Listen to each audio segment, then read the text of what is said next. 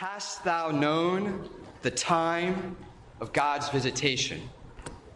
In the name of the Father, and of the Son, and of the Holy Ghost, amen. Dear Canon, Deacon, and Abbes, dear faithful, this 9th Sunday after Pentecost possesses both a tone of sadness and a call. Sadness because our Lord weeps in today's gospel. A call because the fall and infidelity of Jerusalem presses us to recognize the visits of God in our lives. In order to receive well this visitation of God, we have some house cleaning to do. For it is written that the house of God is a house of prayer and not a den of thieves. And this house of God is also each one of us, dear friends. St. Paul says, "Do you not know that you are a temple of God, and that the Spirit of God dwells within you?" Or again, "Do you not know that your bodies are the members of Christ? You are the temple of the living God." Yes, we are the temple of God, and by our baptism, we are a house of prayer. But how many times, by sin, by irreverence, and by the neglect toward the dignity of our own persons, do we turn ourselves into a den of thieves? We are created by God. We are created for God. Each time we use one of our senses or one of our faculties for sin, then we become a den of thieves. Someone else captivates us, and we refuse the visit of God. St. Francis de Sales teaches us, quote, "God put us on earth, not out of need, but to manifest his goodness by offering unto us his grace and his happiness. For this purpose, God gave us an intellect to know him, a memory to think of him, a will to love him, an imagination to anticipate his benefits, eyes to see his marvels, a tongue to praise him, and so forth." But look how unfaithful we can be to our creation. "Oh, my intellect, what were you knowing when you were not knowing God? Oh, my memory, what were you calling to mind when it was not of God? Oh, my will, what were you loving when it was not in, with, or through God? Oh, my imagination, what was going on up in there when it was not things of God? Oh, my eyes, what were you looking at when it was not the works of God? Oh, my tongue, what were you speaking when it was neither praise, nor truth, nor charity?" And just as our Lord wept over Jerusalem, perhaps there are times we cause him to weep over the state of our soul. And it's for the same reason that he weeps over Jerusalem in today's gospel. It is because we did not recognize the time of God's visitation. Our Lord visits us several times a day.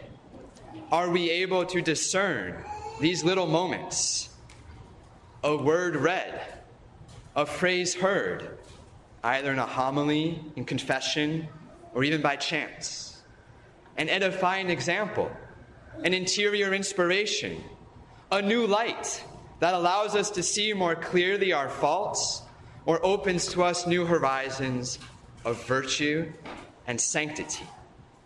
All these things are the daily visits of our Lord. What is our answer? Our soul, is it sufficiently open to these visits? Sufficiently open to this light from above? Alas, how many times do we flee the light out of fear that it will reveal the sacrifices we need to make? How many times do we flee the light of God out of fear that it will reveal the sacrifices we need to make? Dear faithful, do not refuse these times of visitation. They are occasions of special grace. Be full of gratitude for the visits of God that He's already granted us. And I can say this now because He's not here. Think of the many, many years of the priestly presence of someone like a Canon Tellerico. God visits us through His person, through His priesthood. If this shrine is a house of prayer and not a den of thieves, it is because God acts in and through the ministry of our fearless leader. This work of the priest is first and foremost sacramental. It is the sacrament of confession. It is in the sacrament of confession that the priest renews the scene of today's gospel. Just as Jesus cast out the money changers from the temple, so too does the priest cast out the thieves from the temple of our soul. Within a good confession, the priest purifies our intentions. He eliminates our vices and destroys mortal sin. The priest drives forth the bad affections and puts order in our love of God and neighbor. He reestablishes our union to grace and the Blessed Trinity. He makes our soul, which became a den of thieves through our imperfections, back into a house of prayer. And thus purified, we become temples of God in yet another manner by the reception of Holy Communion. And each time we worthily receive Holy Communion, our Lord Himself drives out venial sins from our souls. That is one of the fruits of a worthy communion. And the liturgical prayer recited by the priest after communion today reminds us of this presence. We who eat His flesh and drink His blood remain in Him and Him in us. This is the most intimate visitation possible Jesus grants us. This visit, dear friends, will be fruitful through the intercession of the Blessed Virgin Mary, who we can invoke under the title of Our Lady of the Visitation. And in a few moments, at Holy Communion, if we ask it of her, she will obtain from her Son the grace to transform our poor souls into a house of prayer. Amen. In the name of the Father, and the Son, and of the Holy Ghost. Amen.